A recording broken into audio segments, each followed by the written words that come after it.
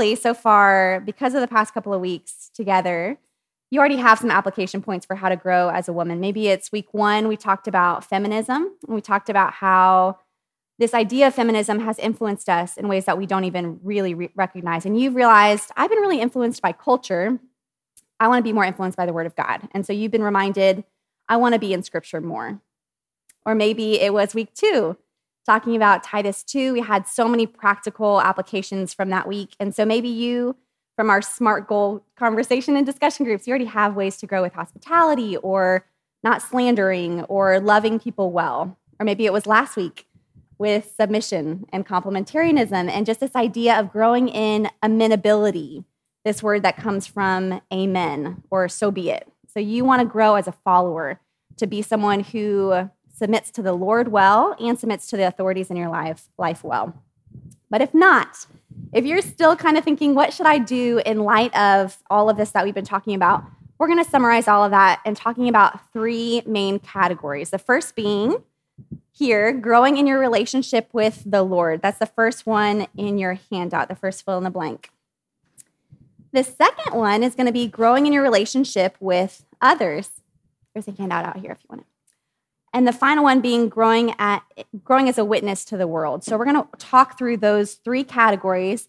And to do this, we're going to talk through the different roles that we play in life. So daughter, sister, mother, wife, neighbor, those kind of things. And to start, we're going to start with the first one being growing in your relationship with the Lord as a daughter. And before we go into that, I want to take a second just to personally, each one of us reflect on how we feel about the word daughter. For you, it might be a safe word. You had loving parents. It feels warm and secure, and it reminds you of a beautiful childhood. Or for you, maybe the word daughter is tense. It reminds you of your childhood that was a war zone. It reminds you of your parents who you feel estranged from, or a daughter that you don't talk to anymore, or you've lost your parents. And so the word daughter feels unstable. It feels dangerous. It's important to remember that our upbringings will influence our lives and how we hear certain things. And so we're going to look at what the scriptures say about the word daughter. And this is helpful too, because some of us, you hear women talking about God as your good and loving father, and this is lovey-dovey kind of conversation. And you might hear that. You might have heard that your whole life and just wondered, what am I missing? Like something is off here. I don't get it. So let's see what scripture has to say about the word daughter. And to do this, we're going to look at the story. It's in Luke 8. If you want to flip there, you're welcome to. I'm going to do a little Bible story and tell you what happens in the story. So you don't have to flip there. But this is a story of 2 daughters. The first one is 12 years old. She's a little girl, and she's sick. And her dad comes to Jesus. This is Luke 8, verses 40 and on. Her dad comes to Jesus, and he's heard about Jesus being this healer, and he wants his daughter well. He loves her, and he wants her to be healed. And the second woman is much older. She's an outcast.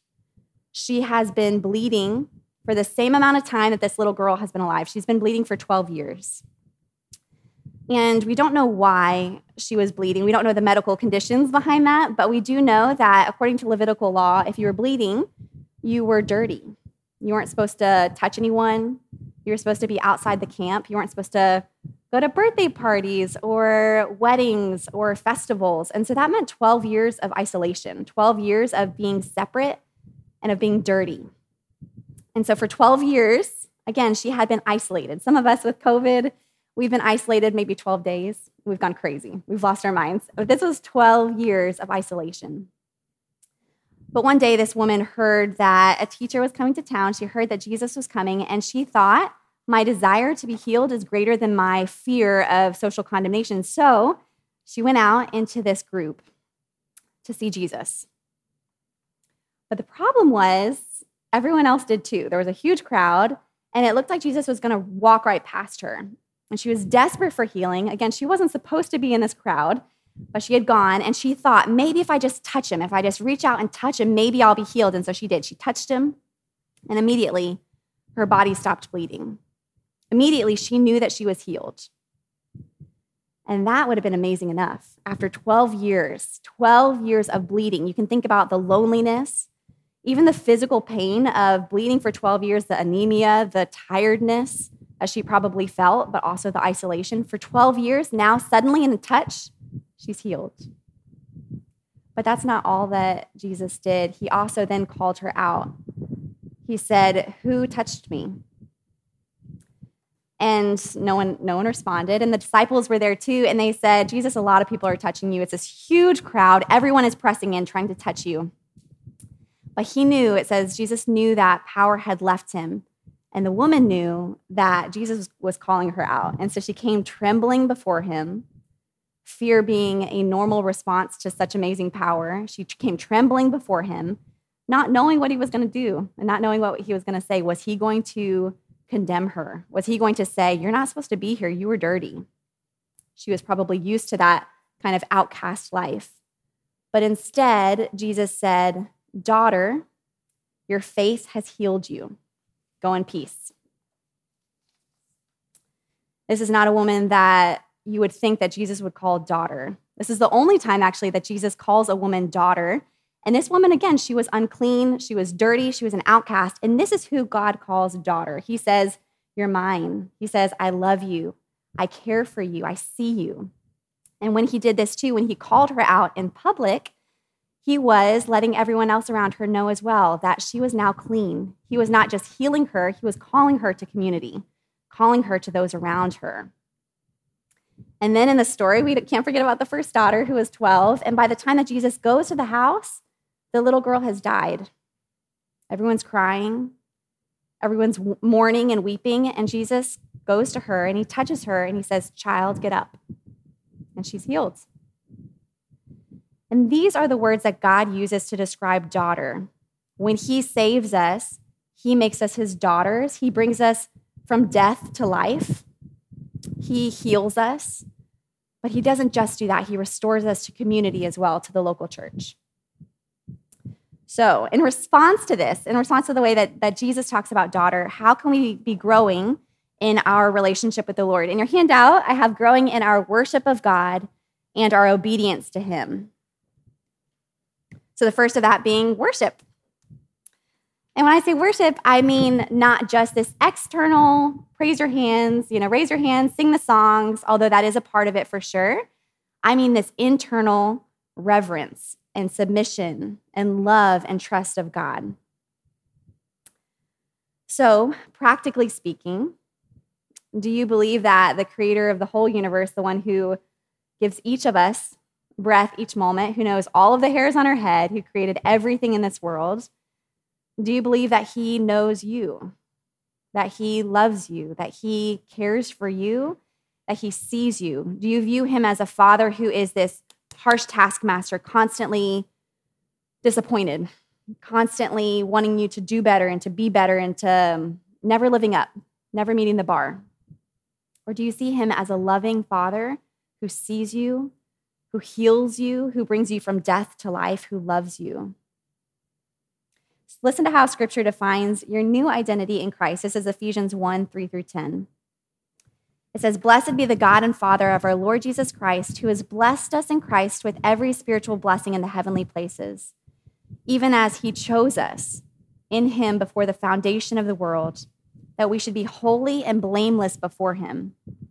In love, he predestined us for adoption to himself as sons through Jesus Christ, according to the purpose of his will, to the praise of his glorious grace, with which he has blessed us in the beloved. In him we have redemption through his blood, the forgiveness of our trespass, according to the riches of his grace, which he lavished on us, in all wisdom and insight, making known to us the mystery of his will, according to his purpose, which he set forth in Christ as a plan for the fullness of time, to unite us to all things in him, things in heaven and things on earth." So this is a beautiful picture of our adoption, right? We have been adopted. We have been called daughters. We have been lavished with forgiveness and grace and love. We have been forgiven. We have redemption by his grace. There's nothing you can do to earn God's love, and there's nothing you can do that will take away his love from you. You already have it. There's not a list of rules that you have to live up to finally win the love and the approval of the Father. It's yours in Christ forever, and nothing can shake that. He loves you because he's love. And so to grow in our worship, we can grow in our love, trust, and worship of God. Secondly, in obedience. If we love God, we obey him, right? We talked about this week 1 with Romans 12, how we are to be transformed in his image. And maybe, again, this is where all the summers come together, all the summer sessions come together of being in the Word. Maybe because you love God and you want to obey him, you realize, I want to be in the Word more. I want to know him more to know how to obey him. Or maybe you want to let Scripture influence who you date and what you wear and what you use your time for and what you think about, all of those things, and let Scripture define that. Or maybe for you, it's Titus 2 and thinking, I want to invite a younger gal and pour into her. I want to find someone who's doing something better than me. I see her using her words to build up, and I want to go to her and ask for her help to grow in that area, or how she loves her husband or her children, or how she, whatever it is, grows in hospitality. I want to go to her and grow in that area. That would be a great application point as well. But if you're a Christian, if the love of God has transformed your soul and your life, does your life reflect that? Can others see that? Are you living in accordance to that? Are you growing in your love for God and for others? And this has been a big theme of the summer as well, as not letting our internal dialogue or our anxious thoughts define what's true, but letting the Word of God define what's true. So one way we can grow in a relationship with the Lord is worship of God and obedience of God, and obedience to God. And how do we know how to obey him? It's through the Word. All right, secondly, we can grow in our relationship with others. That's your next fill in the blank. And to talk about this, we're going to talk about as sisters first. If you don't have biological sisters, that's okay. You're in a room full of sisters, of spiritual sisters, of co-heirs with Christ. And we can grow in our relationships with one another in 2 categories, mainly unity and friendship. The first being unity. Sometimes being a sister can be stressful. It can be hard. You have the spectrum of maybe you're intimidated by some sisters, thinking they are so spiritual. They have it all together. I could never even, they know how to pray right. They know how to do all the things right. I don't even know how to talk to them. Or maybe in the other spectrum, someone's really difficult to love. They're prickly. You don't like the way that they laugh. Their personality gets on your nerves. They're hard to love for a number of reasons. People can be difficult and we can judge them. And we don't just judge them, we talk about them behind their backs. Sometimes in the Christian world, we do this in veiled prayer requests, right? Like, will you pray for so-and-so? She's going through blah, blah, blah, blah, blah. Or maybe it's less subtle and it's more, can you believe what she said? Can you believe what she did? Can you believe what she's wearing? We gossip. Disunity it's not a new thing. It has existed from the fall. And in the book of Philippians, Paul says this. He says, I entreat Euodia and Syntyche to agree in the Lord. Yes, I ask you also, true companion, help these women who have labored side by side with me in the gospel, together with Clement and all the rest of the fellow workers. Paul's basically saying here, he's saying there's these 2 women who are fighting. We don't know why. We don't know what they did. But whatever they did was bad enough to make it into Scripture for all eternity. And Paul is calling them out, and he's saying, agree. Agree in the Lord. They were once working side by side for the sake of the gospel, and now, for whatever reason, they're fighting. And Paul's telling his friend, he's saying to help them get along, help them to put one another above themselves. That's a big theme of Philippians is unity and joy. Be of one mind, one spirit, striving side by side for the faith of the gospel. Doing nothing out of selfish ambition, but in humility, counting others more significant than yourselves. And that's what he's saying here. And it was happening even in Old Testament and New Testament times. And it can happen to the best of us, disunity. You know, so many churches and families have been destroyed by women who just can't agree. And again, we're tying everything together. So maybe for you, you hear that and you think about how you use your words. Are you using them to build up? Or are you using them to tear down? Let's not be like these women who were fighting and in this way kind of disrupting the unity of the gospel, but women who build one another up and encourage one another in faith. What does this look like? It looks like friendship. It looks like showing up. It looks like being present, asking good questions. It looks like vulnerability. I cannot tell you how many times I've heard the phrase, I'm different. Like there's no one here like me at Grace. And the secret is everybody feels that way. Everybody is feeling different. And we build these impenetrable walls that nobody can come through. Nobody can touch you. You can't touch anybody else because you're different. Maybe you feel more holy than the other people. Maybe there's no one that looks like you or no one that's your age or at your school or your life stage. But again, everyone's feeling this way. And part of growing in unity with our sisters is growing in this vulnerability and being honest and transparent with a few safe people. It's celebrating the differences of sisters around you with different gifts, with different life stages, with different cultures and different backgrounds, and being patient and gracious, communicating instead of letting resentment grow. At the same time, true sisters look out for one another. And so if they see you walking down this dangerous path and they see where this is going and they say, that's really going to hurt you, a good sister calls that out. And so when someone does that to you, if someone does that to you, don't cut them off. Recognize that maybe they see something that you don't. And that is actually a sign of a good sister. But on the flip side, as sisters, we don't just call each other out for sin. We also affirm what's beautiful. We see what God is doing and we affirm that, and we want to build others up in that. Again, like we talked about with Titus 2, this can be a good reminder for thankfulness, to see what God is doing in someone's life and affirm that. Maybe if someone's driving you crazy, maybe especially if someone's driving you crazy, find something that the Lord is doing in their life and one step further, tell them about it. Go up to them, and that's a good practice for our hearts too, to check areas that we're becoming bitter and find ways to turn that criticism into praise of the Lord. C.S. Lewis said it like this. He said, if we don't admire what's praiseworthy, we should be stupid, insensible, and great losers. So let's not be losers. Let's encourage one another and build one another up in the Lord. Next on the growing in your relationship with others, and the handout is as a wife. We've talked a lot about marriage over the past couple of weeks, but just as a reminder, marriage does not make you a woman. It does not make you complete. You are fully woman and fully complete now in the Lord. You don't need marriage for your life to start. Marriage is a gift, and it's one of the sweetest gifts that I've ever been given, but so is the gift of singleness, and Scripture highlights that with the lives of men and women like Mary and Martha and Paul and Lydia, and even Jesus himself, who was single. Scripture says, this is Isaiah 54:5, it says, the Maker is your husband, the Lord of hosts is his name. And that's not just like a trite saying, like Jesus is your husband, the Lord is your husband. It's not just a nice thing to make you feel better. This is a promise. This is from Scripture to say you are protected, you are seen, you are loved, you are known. The Lord is your husband. You are taken care of. You have all that you need.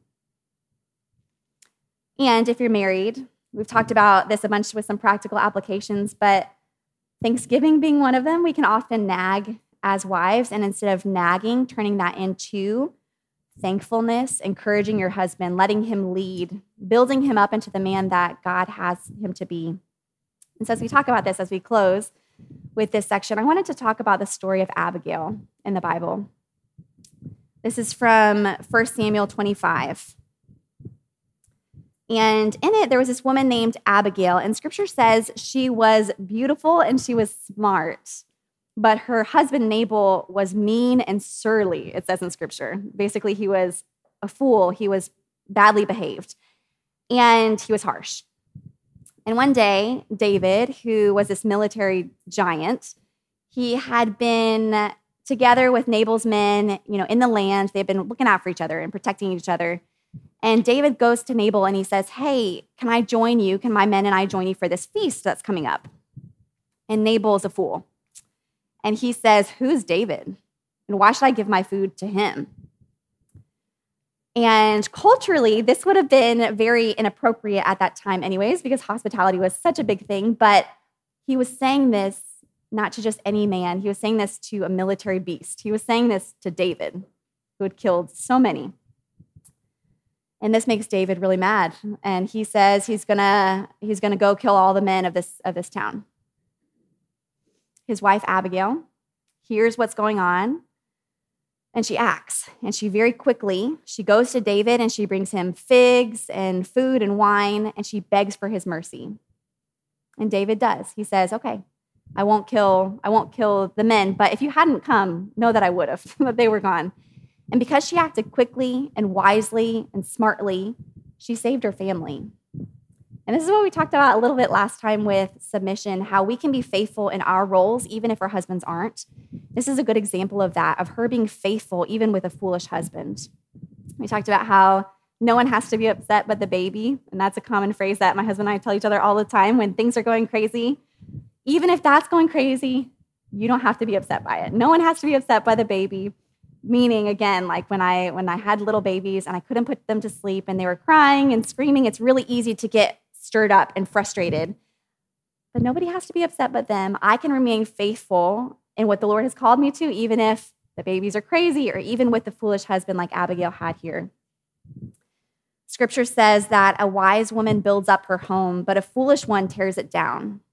We can tear it down with our words, with our actions, with our attitudes, constantly criticizing, constantly just being nagging, or we can build up. Scripture also talks about a woman who's not afraid of tomorrow, but who laughs at the days to come. Knowing she can laugh because she knows that God's in control. We talked about this last week with 1 Peter 3, how we don't have to fear anything that's frightening, that there really are frightening things, but we don't have to be afraid because we know God is in control. True beauty starts on the inside, and so biblical womanhood is this call to courage and faith. I'm reading this biography right now on Susanna Spurgeon, and it's called Susie. And it has been a really great example and a good reminder to me. Susie was Charles Spurgeon's wife, who was a very famous, amazing preacher. And he was in high demand. He was one of the most famous men of the world at that time. And so some weeks he would preach 12 times a week, and he would write hundreds of letters by hand to people around the world. And he traveled a lot because he was, again, in high demand. And his wife, Susie, was homebound most of her life. She had twins, and around that time, she had an emergency surgery that went poorly. And we don't know exactly what happened, but she was sick the rest of her life. She couldn't often leave the house. And so she couldn't go to church. She couldn't travel with him. She was home. It would have been super easy for Susie to grow bitter at the Lord, to think, how come he gets to go off there doing all these grand things for the Lord and I'm home? Or to become bitter at her husband. Like, how come all of these people get so much access to you and I don't? Like, you're always there serving everybody else and traveling, but what about me?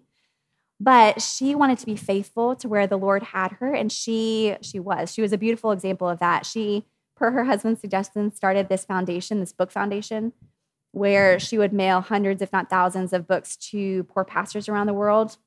And she supported her husband at home, who struggled a lot with depression, deep depression. There's lots of books that have been written about Charles Spurgeon and his depression, but Susie, in her memoirs, she would say that she would read to her husband when he was in the dark moods, and she would read to him, and she would hold him, and she would weep with him because she loved him. She was stable. She was constant. She was praying for him. She was weeping with him. And they had meager lives. They weren't rich. Ministry lives are usually not rich. And Charles went through a bunch of controversies in his life, one of which was called the downgrade controversy. And he was holding firm to Scripture, and not everyone was. And people started withholding their financial support. And so one case, her husband was 1,000 miles away. He was traveling, and she got news that someone had just pulled support. She wrote to her husband, and she said, I want you to know that this happened, but I want you to know that I'm laughing because I know that God is the one who will take care of us. And he wrote her back, and he said, I laugh with you. Just this beautiful example. They had a beautiful marriage. They would write letters back and forth to one another, and he would leave her. It said that, he would say goodbye to her, get on the train, and pick up his pen and write, my dear Susie, I miss you already. They had this beautiful marriage. But again, she wasn't at home panicking, anxiously wondering, how are we going to pay the bills? What's going to happen? I think it's time for you to get out of ministry. It's time to become a plumber. Plumbers are safe, or you are so charismatic. You could have done anything. Why don't you become a government official because they have more perks? She wasn't saying, get out. She was trusting the Lord, and she was being faithful, and she was encouraging her husband in the ways that the Lord has equipped him and gifted him. That's a big encouragement to me. She was laughing at the future. Again, because she trusted God. She wasn't fearing what was frightening because she knew that God controls her future. And so as biblical wives, we can grow in trusting the Lord too, trusting that God will take care of us and he's enough. He'll take care of us. There's a funny story too, just about the influence that we have as wives. This is not a political statement, but there was a story of Barbara Bush and her husband, George, when they were on the campaign trail and they were on the farms. And they're driving by, he sees a man on a tractor and he says, if you had married him, you'd be living on a farm. And she laughed and she said, no. If I married him, he would be running for the president of the United States. And so point of the story being, we have great influence as wives. Are we using it to equip our husbands and help them to become the men that God made them to be? Or are we tearing them down? We can all grow in this. And then next on our handout, we can grow in our relationships with others as mothers. This is not just physical, biological, or adoptive mothers. This is as spiritual moms. This is something that, unfortunately, we do need to say in our talk about gender, that God gave women wombs. This is actually currently being debated in the world. We defined women the first week as adult females, and God gave us wombs. And part of that is so that we can nurture life and be fruitful. And so one of the ways that we can grow as biblical women is in mothering. Again, we're going to talk in a second. It's not just biological or adoptive mothering, it's spiritual mothering. But biological or adoptive mothering is really important too. My husband recently, a couple of months ago, he sent me this article.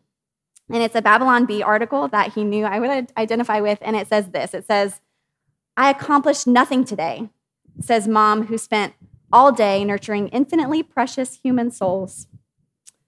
And the article goes on just basically to say it's very funny and very timely. And I very much resonated with it, where as American women, we can think the best job is out there. Everything good is out there. Being home, that doesn't count. That's meaningless. It doesn't count as real work. But it is of we're nurturing infinitely precious human souls. And this is a really important job. Susan Hunt says it like this, whether, again, with biological or adoptive children or spiritual mothering. She says, we need to infuse this sense of community and identity in the children in our churches. We need them to understand that Christians are a minority and that they must learn to think biblically about their convictions. Rather than just social skills or sports or popularity or designer clothes and so forth, having top priority, we need to shape our children into kingdom people. We need to instill our children a vision for going into culture with a biblical worldview. We need to teach them to go up against materialism and relativism of our day. They're not to be shaped by culture, they're to be shapers of culture. Women can rock our world by rocking our babies. As grandmothers, too, this is really important, that God can use us, whether as moms or as grandmothers. In the story of Timothy, for example, 1 Timothy, it says that his mom and his grandmother are the ones who led him to faith. This is of infinite value. His dad and his grandfather are not mentioned, presumably not Christians, but his mom and his grandmother are the ones who led him to faith, and it's of an internal value. But what if either you don't have children, you are married, and you would love to get pregnant. For whatever reason, the Lord has not opened that door for you now.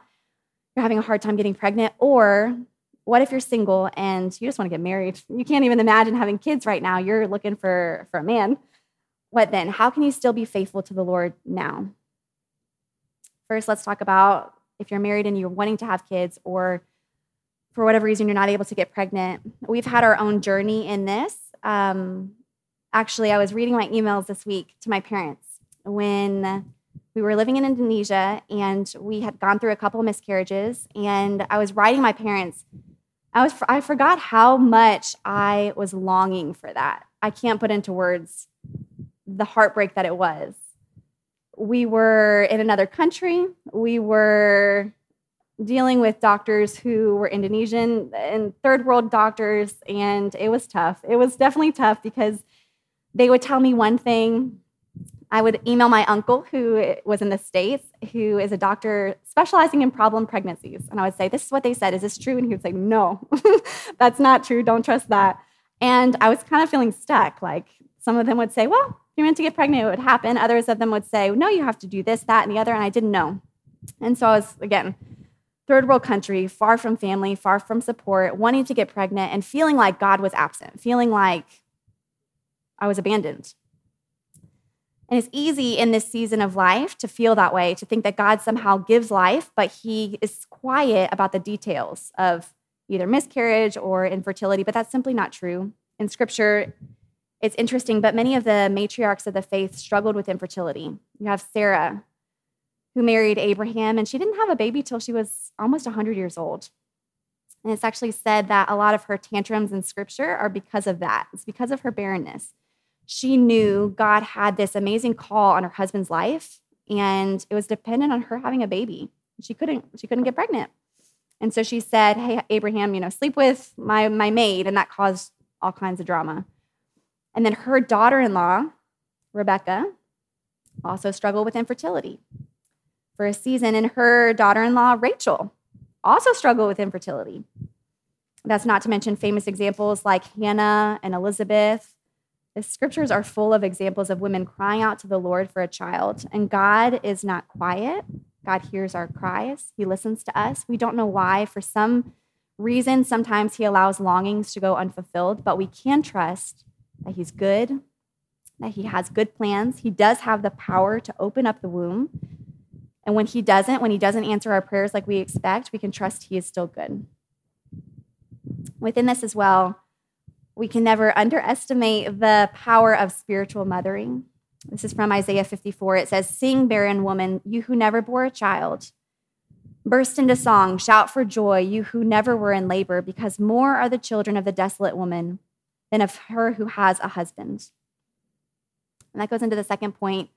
Whether you have biological or adoptive children or not, we are all called to spiritually mother those around us. And this goes to discipleship. This talks about discipleship. A couple of summers ago, Danelle did a talk on discipleship during the summer series. Those were online. They were phenomenal. If you're wondering what does this look like, you can listen to them later. But scripture is also full of women who were not biological moms to those that they became spiritual mothers of. Thinking about Deborah, who it was in the Old Testament, a strong woman used in military battles. And it says that she became the mother of all Israel. We don't know. Did she have biological children or not? We're not sure, but she became the mother of all of Israel. Or we can think of Romans 16:13 when Paul says, greet Rufus, chosen in the Lord, and his mother too, who's been a mom to me. As we spiritually mother those who are younger in the faith, we're fulfilling the Lord's desires, his commands for our lives. And it's not just this one-way thing where we're constantly pouring ourselves out for another and just constantly pouring out. It becomes this relationship where we become spiritual moms and they become spiritual daughters. And we encourage one another. We pray for one another. We, yes, are pouring ourselves out, but we're also being blessed. The Lord blesses us as we serve others, but also spiritual daughters can also pour into their spiritual moms. I love the story as well of Amy Carmichael with this. Amy Carmichael was a missionary, and she was Irish. She was an Irish missionary, but though she was single, never had any kids, she was called the mother of all India. This young Irish girl became the mother of all India. It was said when she was younger, she got in trouble a lot. She was a troublemaker. And as she grew up, she got this passion and burden for the poor. So she went overseas, first to Japan, I believe, and then to India. And while she was there, she had an incredibly difficult life, but she rescued thousands of young girls from being trafficked into prostitution in the temples. At the time, what happened was poor moms, parents in India who couldn't feed their children, they would sell their kids to these temples. And they would be married to the temple priests, but eventually they'd become prostitutes at the temples. And Amy saw what was going on, and she started rescuing the children from that environment. But one girl, Prina, what's her name? Prina heard she was a prostitute. She actually tried to run away once, and she was captured, and so they brought her back, and they hot branded her with an iron so she would always be marked.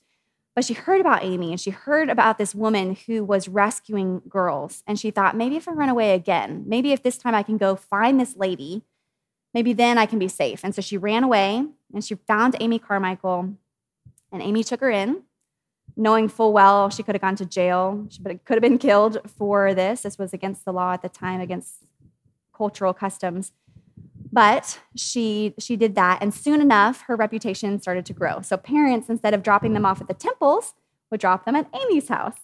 And she started collecting all of these children who were poor, who didn't have a family that they could take care of, and she became spiritual mothers to them, a spiritual mother to them.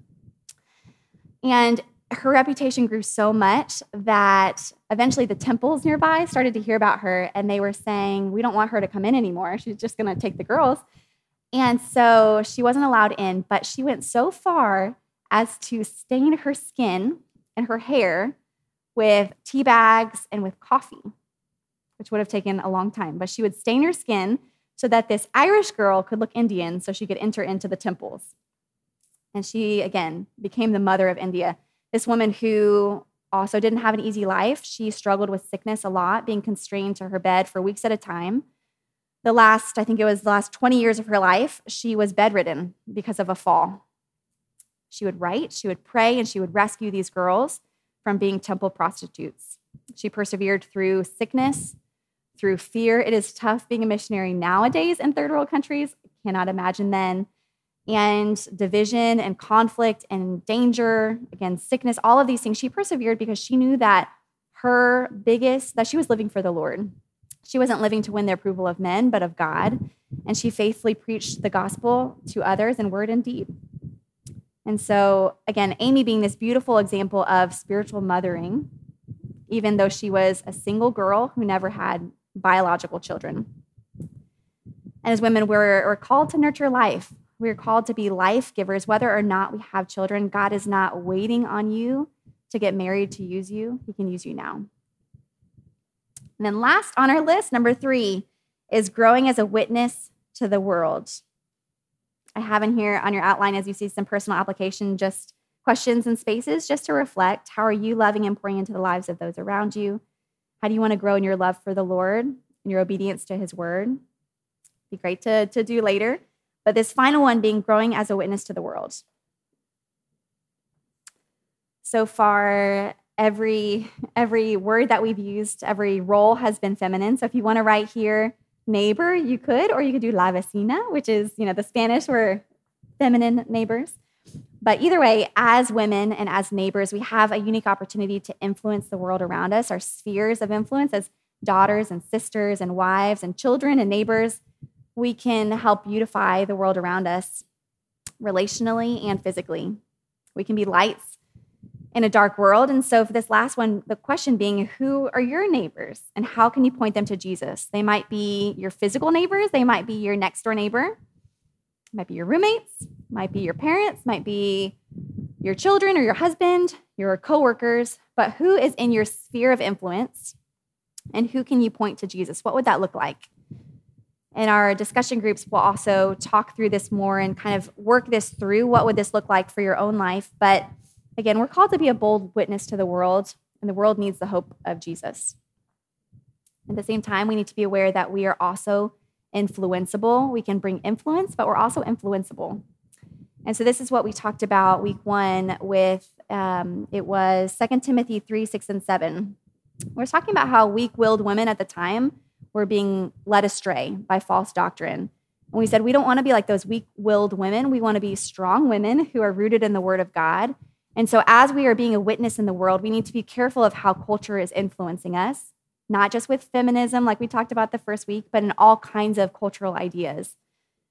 The Christian life often being like this. We come to church on a Sunday, we hear an amazing message, we sing great songs, we have godly conversations, and then we go out. We go to our workplace, we go to our families, we go out into the real world, in quotes, real world, and we're bombarded with messages. And sometimes we might connect with Christians throughout the week and be reminded, okay, this is normal. God's word is my truth. This is my foundation. Hopefully, we're in the word each day to remind us of what's real, of what's true, but we're being bombarded constantly. And so when we come back together, we should be reminding each other, don't believe the lies. Don't believe the lies that culture is trying to persuade you of, that your worth is based in your body, that your identity is based in your sexuality, that your dignity is based in your career or your marital status or what people think of you, all things that can change in an instant. Our identity is based in the Lord, and we're stable only in him. And so we need to, yes, influence the world and also recognize that we're influenceable, and so be firmly rooted in community and in the world, and in the word, not the world. Okay, so on that note, we are going to wrap up this time together. Again, we've talked about how we can grow in our relationship with the Lord, with others, and as a witness in the world. And just to close the same way we did the first week, our ultimate goal this whole summer, talking about biblical womanhood, our ultimate goal is not to be biblical women, it's to worship Jesus. And being a biblical woman is just one way to do that. It's one way to worship Jesus, and it's an important way. But we serve a Savior who was perfect on our behalf. We're never going to do this perfectly.